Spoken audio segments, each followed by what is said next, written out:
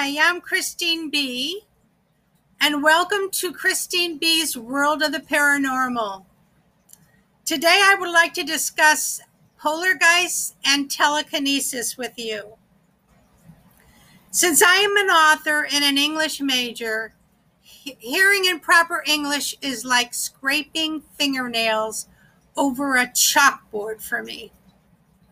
For example, every time I see a Liberty Mutual commercial, I cringe because their motto is, you only pay for what you need.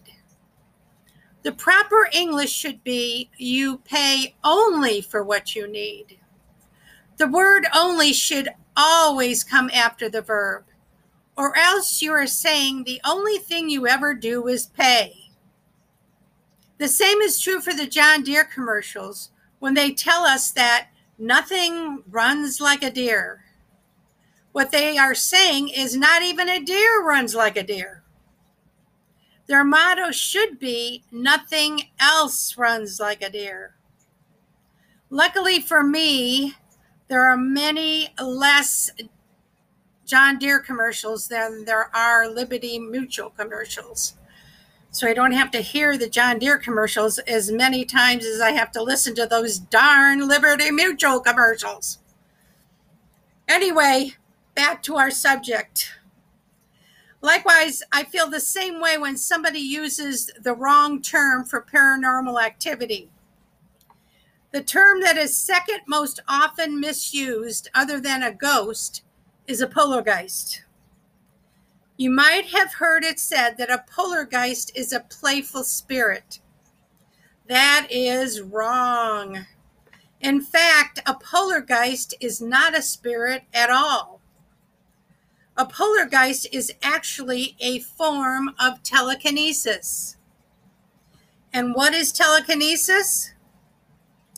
Telekinesis is when the mind moves objects without the use of physical force. For example, Uri Geller used to bend spoons by the use of telekinesis. If you are not old enough to know who Uri Geller is, look him up on Google or Wikipedia. He was famous in the 1960s for doing just that, bending spoons with his mind. First, Uri would hold up a spoon in his hand. Then he would concentrate his mind on the spoon, and it would bend before his viewers. He did this all the time on the Johnny Carson show and various other programs airing at that time. If you are not old enough to know who Johnny Carson is, look him up on Google. Anyway, that is what telekinesis is, and that is basically what a poltergeist is. A poltergeist is a youth or a teenager who usually brings about the activity in a house. And a poltergeist is almost always found in a house and not in a normal building. So the youth that causes a poltergeist activity is going through puberty at the time.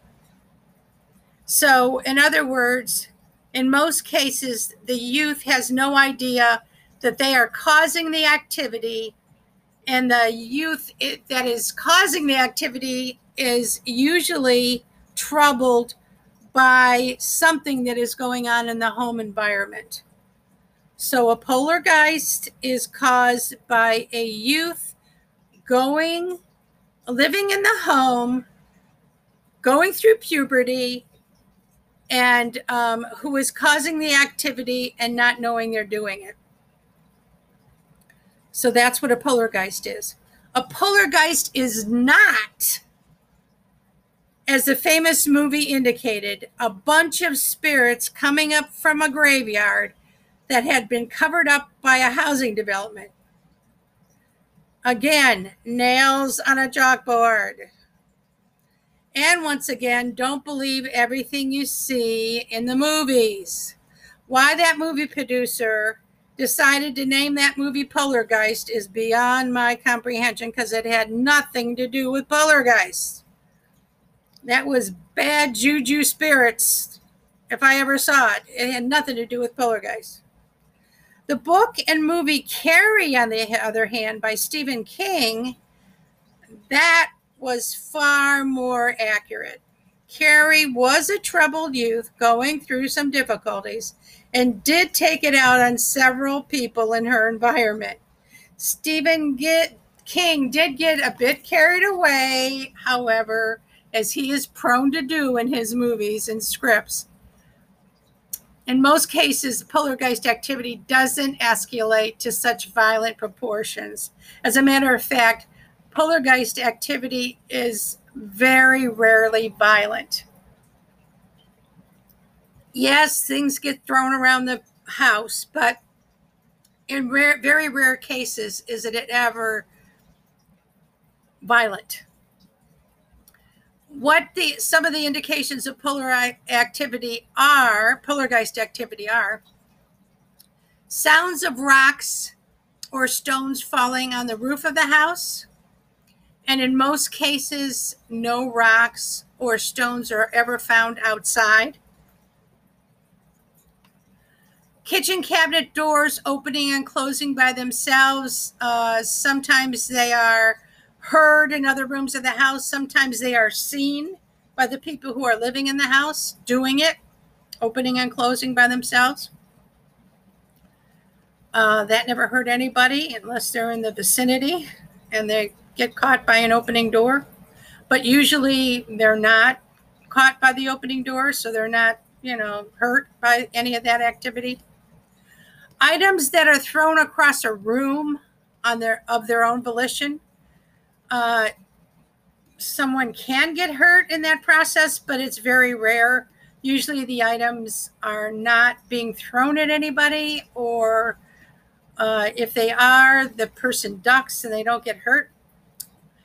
The person that does this, the teenager that does this, is not out to hurt anybody. They're just taking out their frustrations, whatever their frustrations might be, but they're not out to really hurt anybody in the process. Heavy footfalls on staircases, that can happen. All of these things can also indicate paranormal activity, as you well know, but the difference is when there's paranormal activity, it shows up on our MEL meters or our K2 meters with EMF readings. And when you go in and you investigate a house, a residence, and you have your K2 meters there and your MEL meters there, and you're not picking up any EMF readings on either of these meters, then you know that the activity that the people in the house are experiencing, especially if there's a teenager involved, then it's got to be poltergeist activity. So that's an indication that's how you know the difference. So you can tell the homeowner, okay, this is what we found. You've got a teenager in the house. There's some emotional problems with the teenager because this, and this are indicative. So you're more likely having poltergeist activity and not paranormal activity. And when I was investigating with my El Dorado Paranormal investigation team, we did actually investigate a house where this was the case. We investigated a house and we found that there was a hole in one of the bedrooms. And when I asked the homeowner how that got there, she said my son put his hand through the drywall. Now, if you've ever punched a wall, you know it's not that easy to put your hand through a drywall. So the kid had to really punch that drywall pretty hard to put a hole through it. And there was a hole through the drywall. So we took our meters out and we didn't find any indication that there was EMF readings in the house. So I talked to the homeowner and she told me that there was a divorce going on and her son was upset that, they were getting a divorce. and he was having some other issues, and he was emotionally upset. And there were other things going on with her son. And so I told her that it was our opinion, and we talked, the team talked with each other before we told her this, that the activity that she was experiencing was poltergeist activity caused by her son, whether he was aware of it or not, and that she should take him to a psychologist, and that the activity would probably stop once she did that. And I'm not sure that she took my advice or not, because we didn't contact her again afterwards. But whenever we did an investigation, investigation to a residence, we also gave them a written report, and we indicated in our written report that this is what we advised her to do.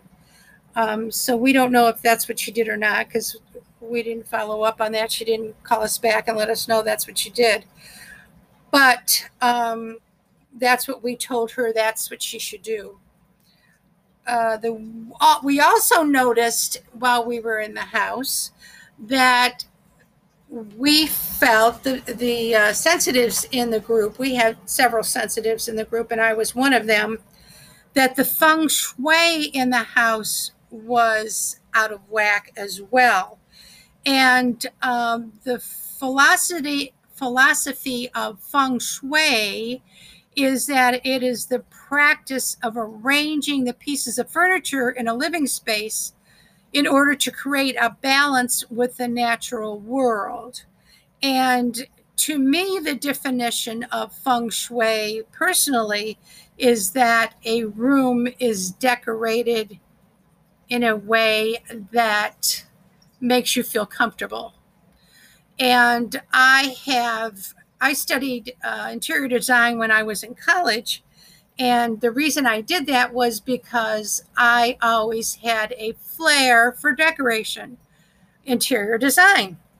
And whenever I entered a room or a home or even an office building that was not decorated properly, or did not match, or did not have proper quote unquote feng shui, I was aware of it and I felt nervous and I wanted to get out of there.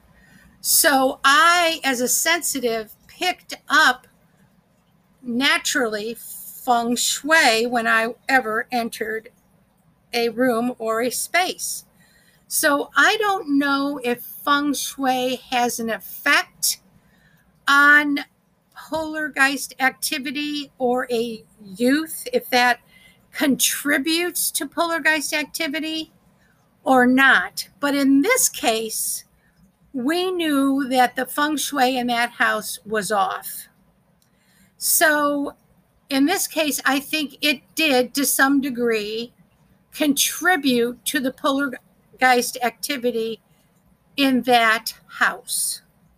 So I can't prove that that's the case on every case of poltergeist activity, but I believe in that case, it did contribute to the poltergeist activity.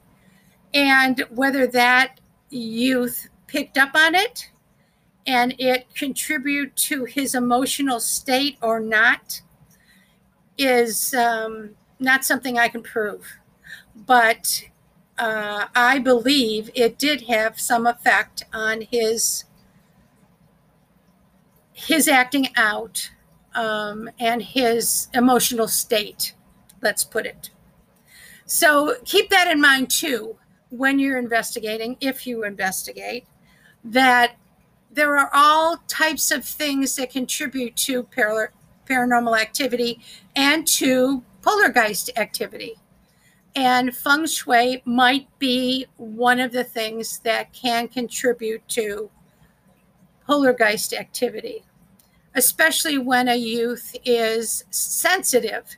And in most cases, youth that contribute to poltergeist activity are sensitive because they are able to work telekinesis. So they do have sensitive paranormal gifts, or they wouldn't be able to do it. So whether they know it or not, they have psychic abilities that they are unaware of. And part of their psychic abilities is telekinesis. So whether they are aware of it or not, they have the gift of telekinesis. And their telekinesis comes out in poltergeist activity. Okay, so that basically is the definition of poltergeist and telekinesis, and a little bit of feng shui added in there for extra portions, extra measure. And that's all I have to talk about today. I hope you enjoyed this podcast. If you have any questions, or if you'd like to suggest any further podcast subjects, please feel free to email me at authorchristineb@gmail.com.